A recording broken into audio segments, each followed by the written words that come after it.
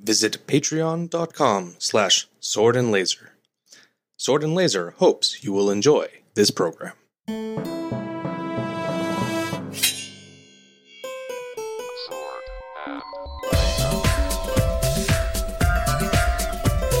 Hey everyone, welcome to the Sword and Laser. I'm Veronica Belmont. And I'm Tom Merritt. Sword and Laser is a book club, but it's oh so much more. We bring you author interviews, news from the world of science fiction and fantasy, and of course, awesome discussions from fans just like you. And madness. We're bringing madness this week. Oh, so much madness. March kind of madness. Yes, that was the inference we were making there. A little bit more on that very shortly. But are you, Tom, you drinking anything for this March Madness kickoff, or is anything? Madly drinking some San Pellegrino.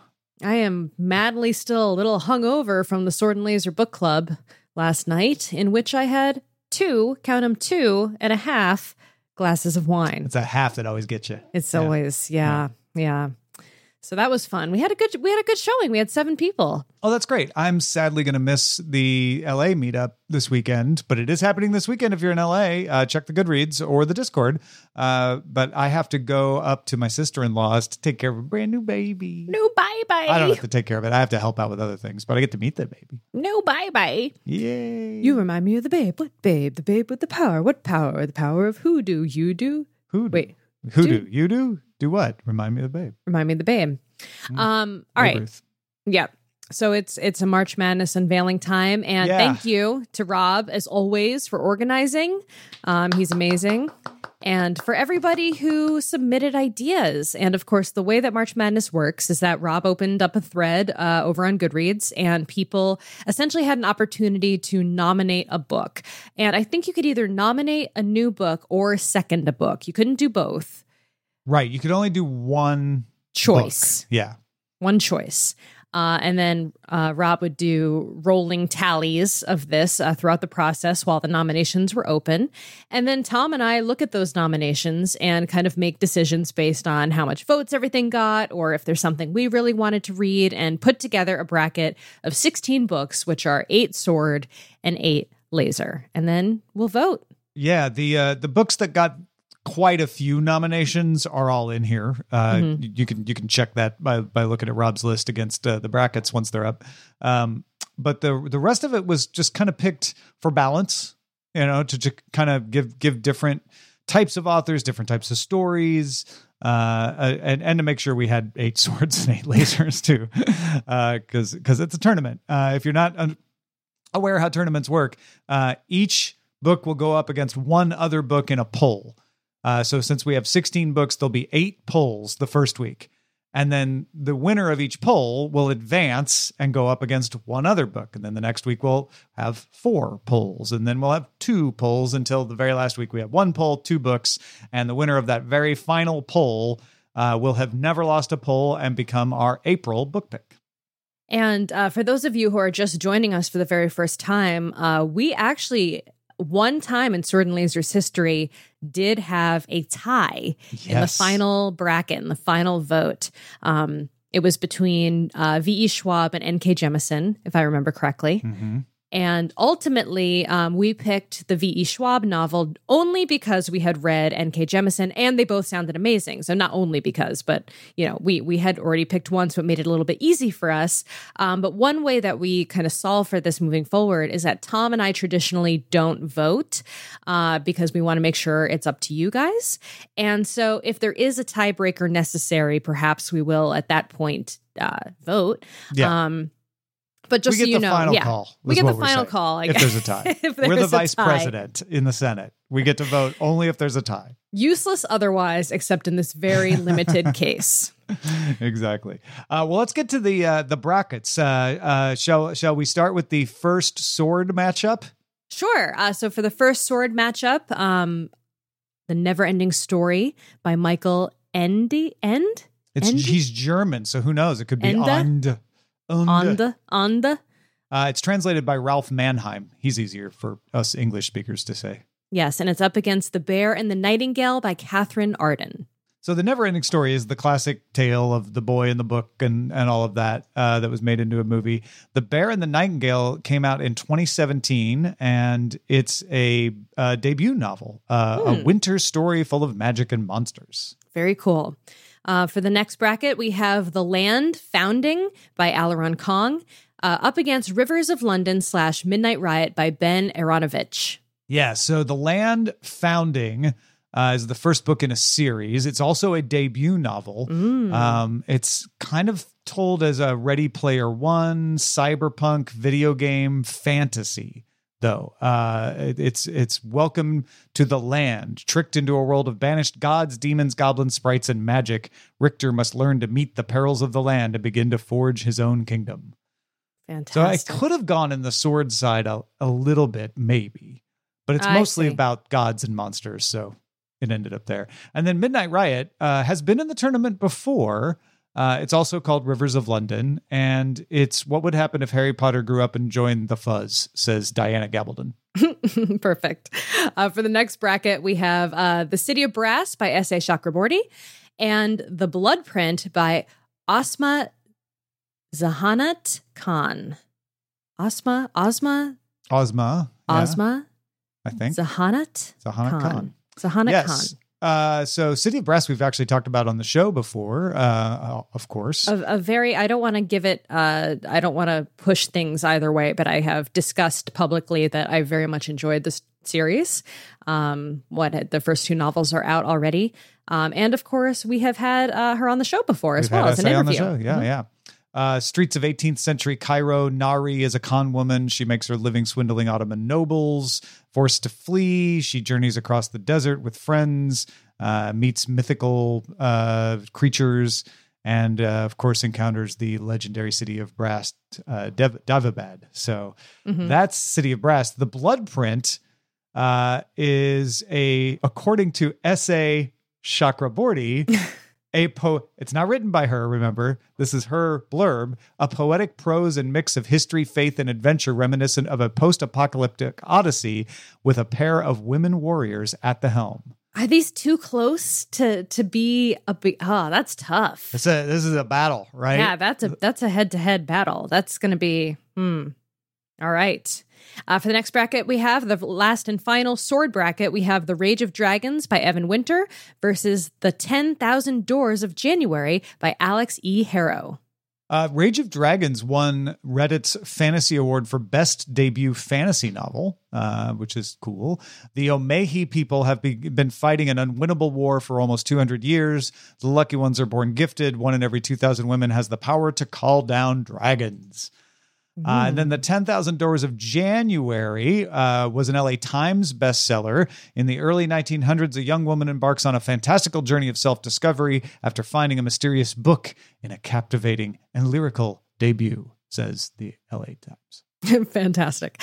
And then for Laser, for the first bracket, we have A Memory Called Empire by Arkady Martin versus Lagoon by Nnedi Okorafor. A Memory Called Empire. Arkady Martin, she won Library Journal Best Book 2019, Guardian Best Science Fiction and Fantasy Book 2019, NPR Favorite Book 2019, Polygon Best Book, Den of Geek Best Book, Whoa. Goodreads Biggest SFF Book of 2019, Goodreads Choice Award nominee. It's Intrigue, Matters of Empire. Ambassador Mahit Zmer arrives in the center of the multi-system Texkalani Empire, only to discover that her predecessor, the previous ambassador from their small but fiercely independent mining station, has died.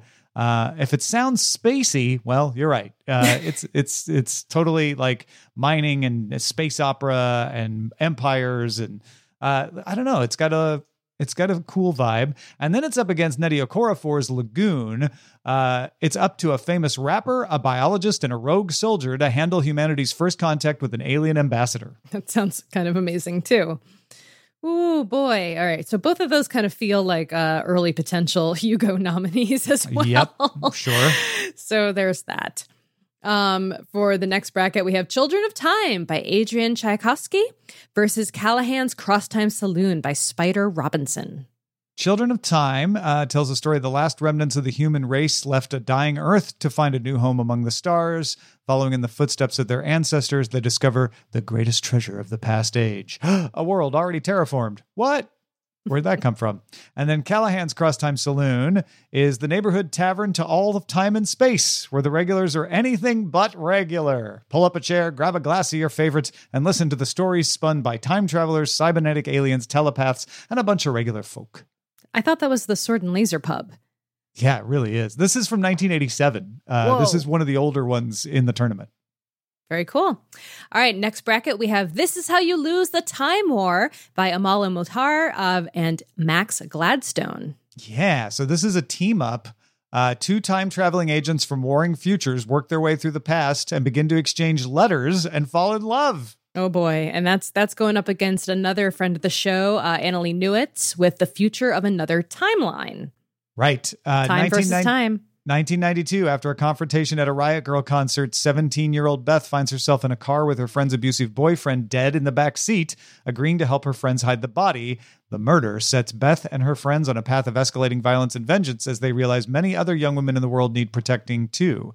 If that you're like, wait, that's not time travel. It also takes place in 2022. Determined to use time travel to create a safer future, Tess has dedicated her life to visiting key moments in history and fighting for change. So the rest would be a spoiler. And then finally, we have All Systems Red by Martha Wells up against The Female Man by Joanna Russ. Yeah, Martha Wells, All Systems Red, The Murderbot Diaries, winner of a 2018 Hugo Award, winner of a 2018 Nebula Award, winner of a 2018 Alex Award, winner of a 2018 Locus Award. Here's the quote: "As a heartless killing machine, I was a complete failure." Well, go ahead. Oh, The Female Man by Joanna Russ. Mm-hmm. This comes from the past as well. I can't seem to find a date on this one. Let me go to a different version of this. Living in an altered past that never saw the end of the Great Depression, Janine, a librarian, is waiting to be married. Joanna lives in a different version of reality. She's a 1970s feminist trying to succeed in a man's world. Janet is from While Away, a utopian Earth where only women exist. And Jael is a warrior with steel teeth and cat-like retractable claws from an Earth with separate and warring female and male societies. When these four women meet, the results are startling, outrageous, and subversive. And that is March Madness, everybody. Indeed. So we will start the voting the first week of March with our first. Actually, no, we'll be starting it this Thursday. So depending on when you're listening, it will even perhaps already be underway. Go check out your local Goodreads for the polls. Fantastic. All right. Well, now it is time for quick burns.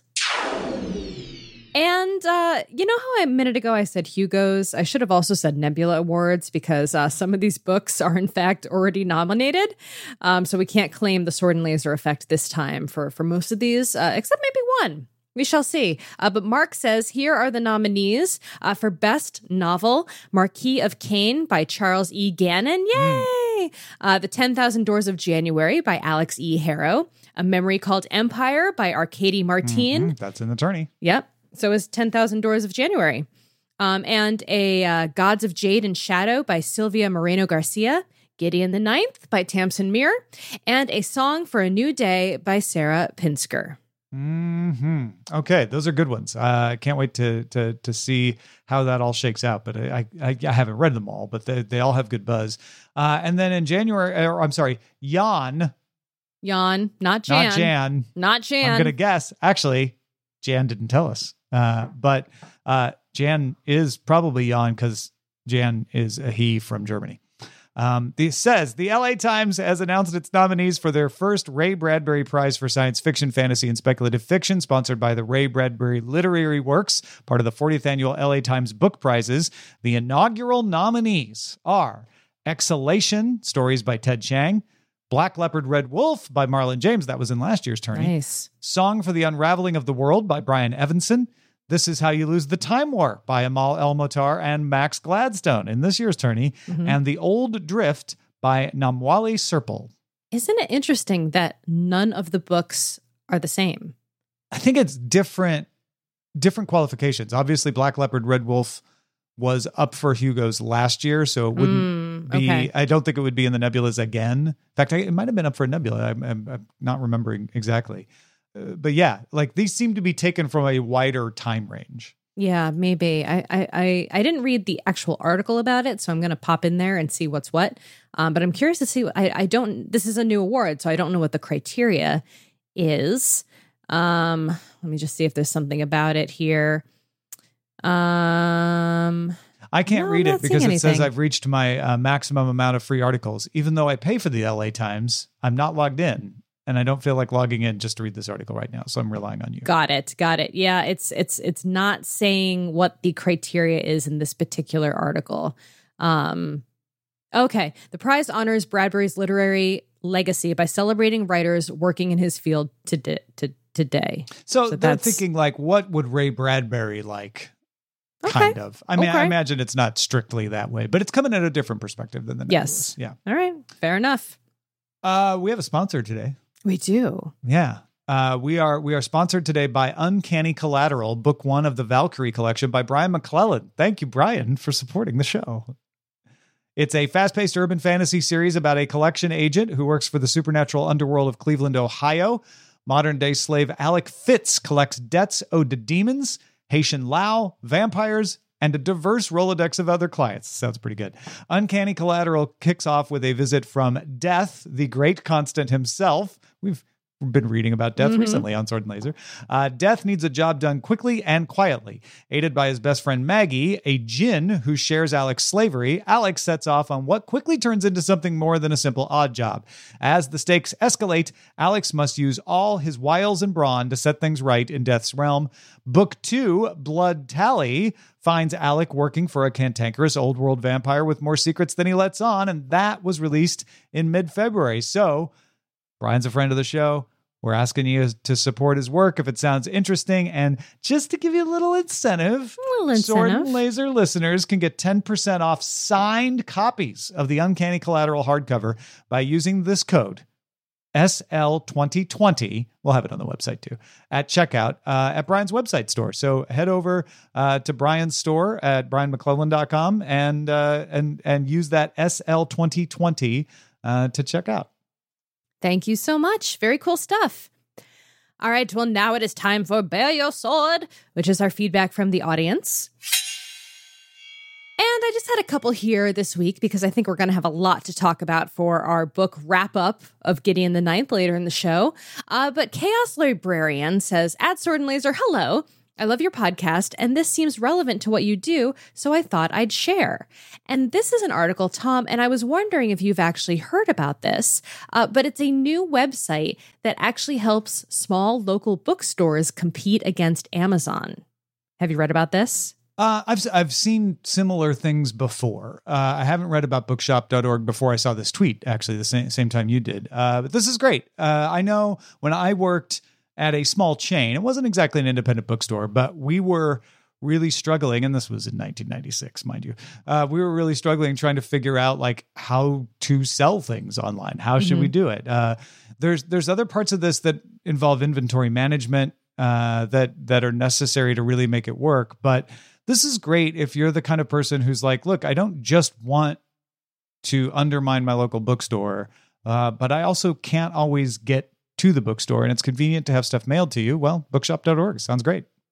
Yeah, so it's still in beta mode. It's designed to be an alternative to Amazon, but it's also supposed to, as we said, generate income for independent bookstores. But it also has a separate affiliate program for bloggers, podcasters, publications who rely on that Amazon affiliate income as part of what helps them run. Bookshop does a 10% commission for affiliate publications, which, as the article says, is about twice Amazon's 4.5% affiliate commission. So that's a pretty good deal too. That's a good reason to try it out. Hopefully that they don't get themselves in trouble by giving too much commission. I know it sounds good that it's like, oh, they're more generous than Amazon, but one of the reasons that you don't give high commissions like that usually is because you can't afford to. So I hope they've either done the math or they've figured out how this can work out. I'm sure they have. And I love the idea of it. Very cool. Richard Marple also tweeted us and said, the Jim Butcher series about Romans in a fantasy world is Furies of Calderon. You probably looked it up already. I did not look it up. This was, do you remember I was talking about how there was Yeah, I remember. Last episode, you were trying to remember this Jim novel, Butcher, the Jim Codex Butcher Alera. series. Yeah. Yes.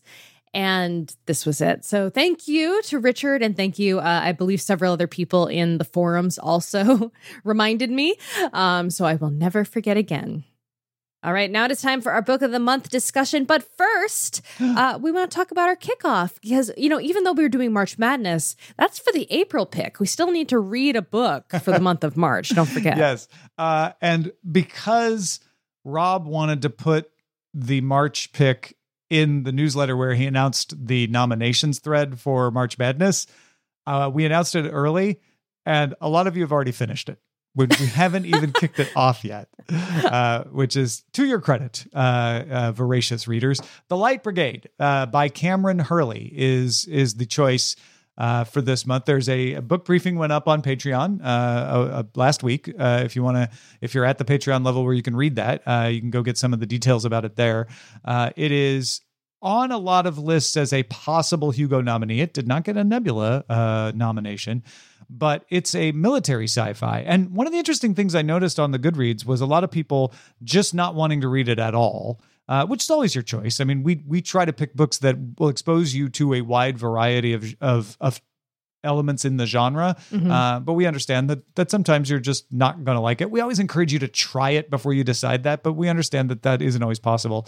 But I think hopefully this thread on Goodreads has disabused some people of the notion of they didn't like Cameron Hurley's fantasy, and so they probably won't like this, because I have not read Cameron Hurley's fantasy, but from the people like Solana who have, it sounds like this is much different. It's much tighter writing. It's military sci-fi. And it is very Starship Troopers-like in the sense that it is using some of the same tropes, but it turns them on their head. It's very straightforward, even though it is a time travel story.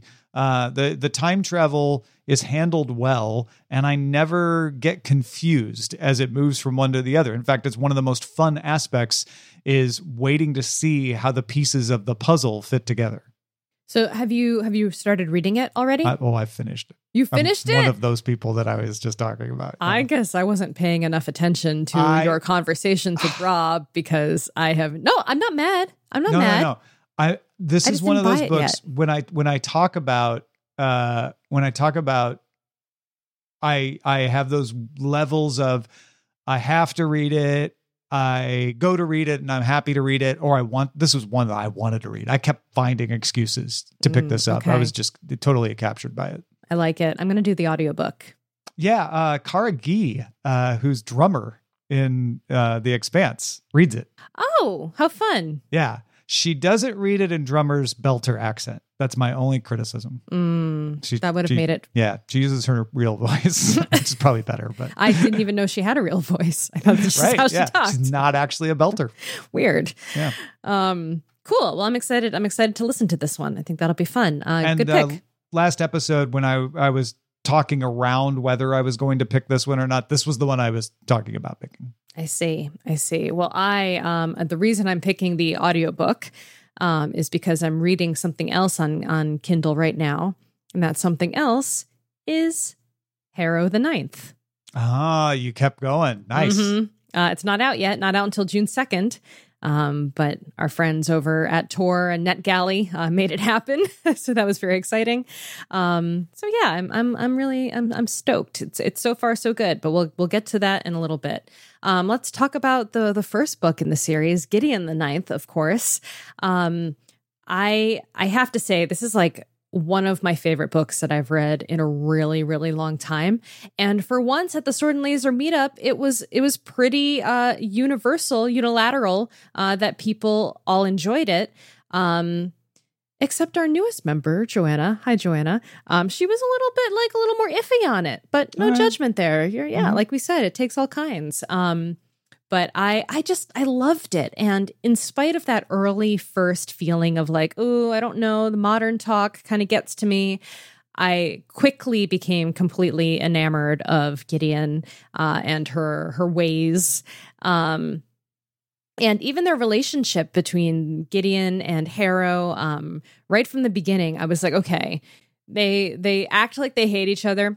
They're going to be friends. Oh, yeah. You saw that coming, I had this sense that either they were going to actually kill each other or work together towards the end. And yes, it was from the audiobook perspective, which, by the way, was fantastic. Moira Quirk is the narrator, and she's one of my favorite audiobook readers. So that was a fun treat. But right away, it was a little difficult at times to keep all of the necromancers and their cavaliers straight in my mind, just because, there were at least two from each house. Sometimes there were more members of the house. They all had their, kind of difficult to understand Romanesque names. I finally, like halfway through the book, realized that the names were related to the numbers of the house. Right. Like Nonagesimus. Yeah, exactly. So that was helped a little bit after a while. But I loved the mystery. Like, I thought it was really fascinating. And as all of this becomes, Gideon's kind of like an unreliable narrator sometimes. She doesn't always know the whole story of what's going on. And so much is kept from her through Harrow, like doesn't tell her all the information that she has or that she's working with. And so sometimes it was a little frustrating, like just work together. Like there's not enough keys for all of you. Just collaborate. But they were so different. It was hard for them to put aside those differences to come together at the end. Yeah, I agree with you. Like, I kind of knew that we wouldn't be introduced to the relationship in the way we were if it wasn't going to not turn out the way it looked at the beginning, right? Like, this isn't just I hate her, she hates me forever. This was going to be a love-hate relationship, which it was. I found the way they brought them together over time believable. I thought it was done well, to where they were just slowly started begrudgingly appreciating each other's value. And then the twist, spoiler alert, where suddenly Gideon just is subsumed in Harrow. I was like, oh, okay. Wow. That I wasn't expecting that. I was expecting the relationship to evolve, but not like that. That was crazy. Yeah, that relationship definitely evolved. I thought that was pretty fascinating because you knew for the story to go on that Harrow was going to have to become a lictor. Like, it just, like, that was, to me, it felt like it was definitely Unless going they were to happen. Make Gideon become a lictor and like subvert the rules or something, which I guess she could have done, but yeah. I think you're right. This is the more. And then, so how does that happen? And the only way that happens is if, we eventually find out, is that Gideon, she sees that there's no way out of this. Robert in our book club really, I think, astutely pointed out that final battle felt very like anime. Like, it felt like a turbo anime battle, which I thought was kind of cool. Yeah. I can see that. So they get to this point where they're like, there's no way out. Like, there's literally no way out. We're going to die here. And Gideon is finally the one who's like, this is, you have to go with this, or this is all for nothing and we're all going to die. And I just thought it was really, it was so bittersweet at the end, especially when Gideon is still there in Harrow's mind, guiding her and teaching her how to use the sword and what to do, and being her eyes and ears for that kind of fight was so tender and romantic, but not in a romance way, like loving. It was loving. That's a really good word for it. Yeah. Yeah. It felt very loving. And it just, to me, it was like the perfect ending. Yeah. I can't disagree. I as I said last episode, can't imagine a world without Gideon at all. And I know you're reading the book, so I don't even want to look at your face when I say that. But love the character of Gideon. She's one of my favorites. Yeah. Did you have any other favorite characters? No, I mean, I actually said a lot of what of my thoughts the last episode about this. I didn't have any other favorite characters per se. It was all about Gideon for me. But I thought the panoply was a little confusing at first because there were so many of them. But thankfully, they killed off a lot of them pretty quickly. And the ones that remain towards the end, even the ones that die towards the end, I thought were well fleshed out, and I enjoyed this idea of you are all against each other, but you need to cooperate to succeed. And it, in a weird way, I know this might sound really odd to people who don't watch these sorts of shows, it felt like The Voice or American Idol or one of these reality shows where only one of them will win. But if you've ever watched them, you see, and some of this is staged in propaganda, but even carried out in interviews later after the fact when they don't have to be nice, people say, no, we really bonded with each other because only we understood what we were going through. Even if we were competing, you know, we felt like we were all in it together. And I got that sense from at least some, not all, of the Lictor candidates, that they realized like, well, we're the only ones who understand how this works, and we have to cooperate to survive. So it's a much more extreme example of that. So I actually really loved, I think I talked about this on the last episode. I really loved Palamedes Sextus of the Sixth House. He was definitely one of my favorites, and Camilla Hecht, his cavalier. And we still don't actually know what happened to Camilla. Like, we're not sure Camilla's That's right. dead. Yeah. I think there's a few people potentially who might still be around for the next book. Under some rubble somewhere. Potentially, yeah. But they're, the Sixth House. We'll talk more about this. Actually, I'll save it for the cast, as they say. More talk on which house we think we align most closely with a little bit later. But yeah, what else did I love? I loved that it was definitely a fantasy and a science fiction novel. I mean, I think it really scratched both of those itches for me. Could have been a little more spacey, I guess, were it to be a laser pick, but not too bad. I was going to say, yeah, I don't know that I would feel comfortable picking this as a laser because the space is all in the background. The space is for now irrelevant. And it's not a space opera. It's not like we're traveling through space, having adventures, and we'll talk about space, but we won't get scientific. Like, it is literally like, oh, a shuttle came and now a shuttle landed. It's a locked room mystery. It's, that's what it is. There's a little bit of technology in the locked rooms, but even that technology is mostly powered by magic. So, yeah, I feel like this is 90% sword. Well, I meant like genre wise, it's like a locked room mystery, but there were also literal locked rooms in this particular case. And so the mystery of it, I found very fascinating. You're right. And There's fun. probably more mystery than sci-fi in it. Yeah. It might just be a straight up genre mystery novel. Magic mystery. There's magic though. There's bone magic. There's magic. There's science fiction. There's mystery. There's murder. It's everything to everyone. It's got it all. But let's read a little bit about what what our friends over on Goodreads thought. Oh my gosh. I love Lee's post. I want someone, maybe it's Lee, to do this for every book we do from now on. It's the Write the Blurb challenge.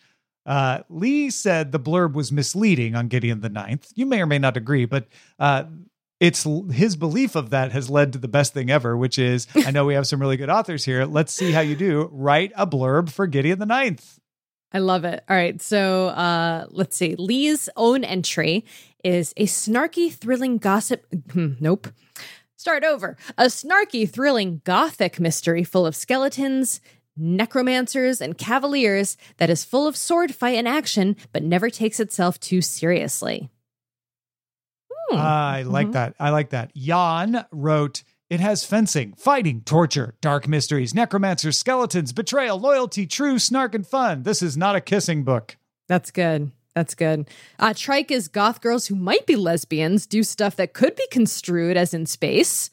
And then he says, I got Trike nothing. Trike was just being snarky. He wasn't really writing a good blurb. Is that what do you think so? Well, he wrote, I got nothing. I know. I was being sarcastic. Oh, you were being snarkastic? I was being snarkastic. Yeah. And then Fresno Bob pointed to a YouTube video that I have not watched saying, I still think Warren Ellis won the blurb war for me on this book. I've been trying to come up with something around a necromantic Kim Deal from the Pixies screaming bone machine while sweating blood. but failing. I don't know, I'm here. Fresno Bob. I think you succeeded. I'm here for it. Yeah, me too. Yeah. So I think this is fun. So if you have an idea for your own blurb, head over please. and add them in. All right, next, this thread I loved. Taddy wrote about some thoughts, some interesting thoughts. And first they say, when I found out about this month's read, I came out of my lurking corner like my time has come. I stumbled upon Gideon the Ninth thanks to the Lesbian Network, where you hear bird calls when a new book is coming out, since it's like, I don't know, 3 a year. And I'll admit, the start was wrought, but somehow I fell in love with the book and its characters.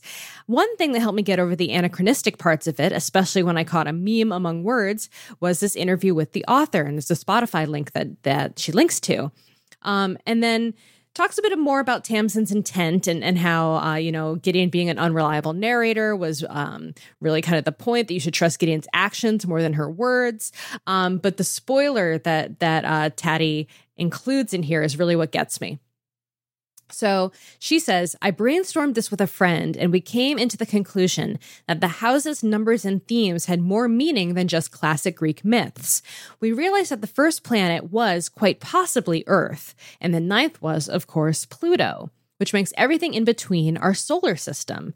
And after much Google foo, we ended up with the order of the houses based on how easily you could settle on said planet. So here's the order we ended up with. Mercury, Hermes, 6th, Venus, Aphrodite, 7th, Earth, Gaia, 1st, Mars, Aries, 2nd, Jupiter, Zeus, 3rd, Saturn, Kronos, 4th, Uranus, 5th, Neptune, Poseidon, 8th, Pluto, Hades, 9th. So that makes a lot of sense out of the ninth house being cold and underground. And I like this theory. I like it quite a bit. And I was assuming that the first house was Earth as well. I wasn't jumping to the conclusion that every other planet was in the solar system, but it would make more sense. It makes sense, right? There's 9 houses, 9 planets in the solar system.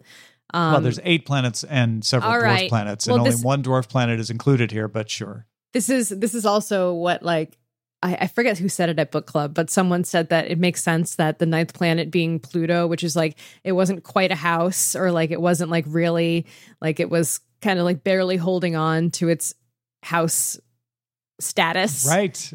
It's status as a house. Yeah. No, it's that tenuous. Makes sense. Yeah. Right. So I thought that was People that was are pretty wanting funny. To deprecate it. Right. Yeah. I like that. So great ideas, Taddy. I liked your theories and your research. Thank you. And then Lauren posted a thread. Which house are you in?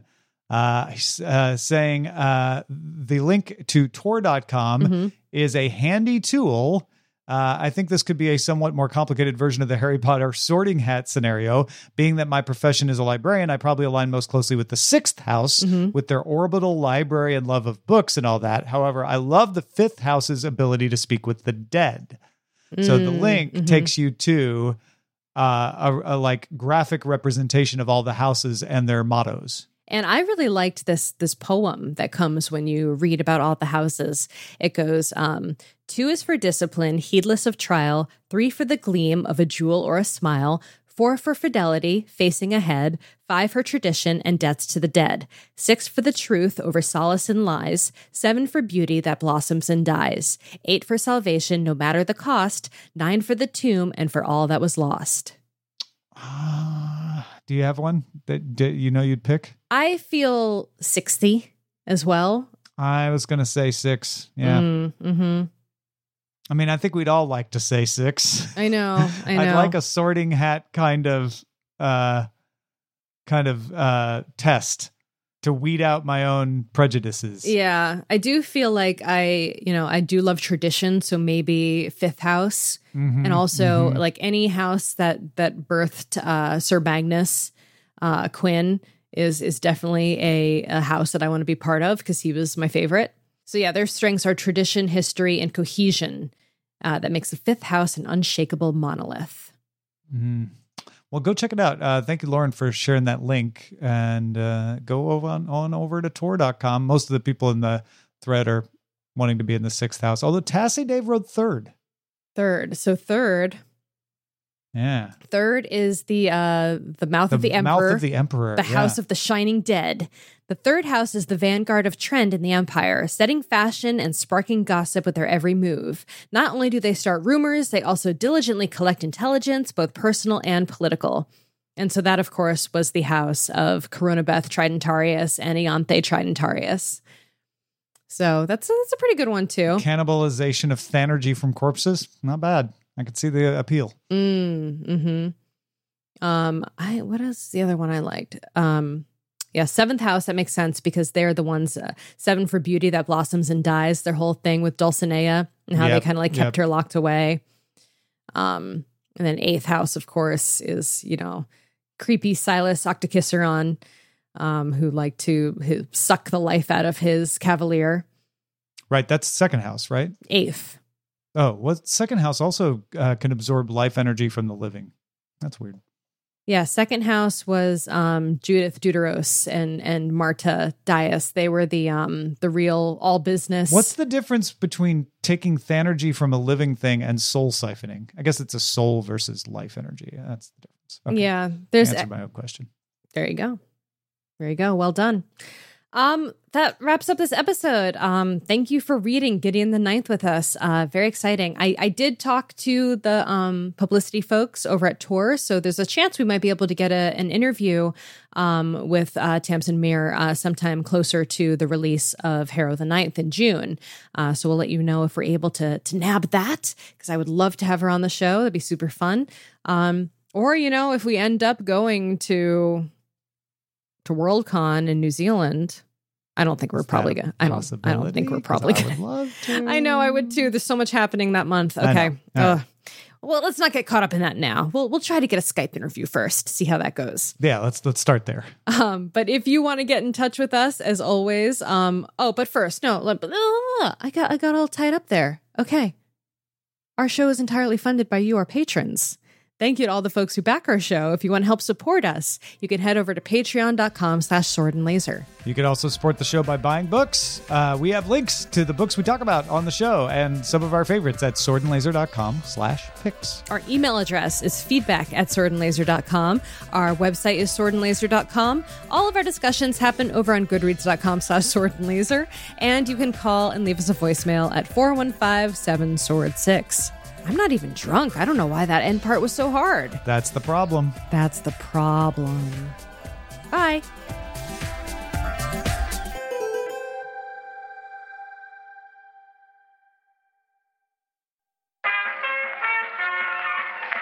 podcast is part of the Frog Pants Studios Network. For more information about this and other shows, visit frogpants.com. Audio program so good, it's like you're there.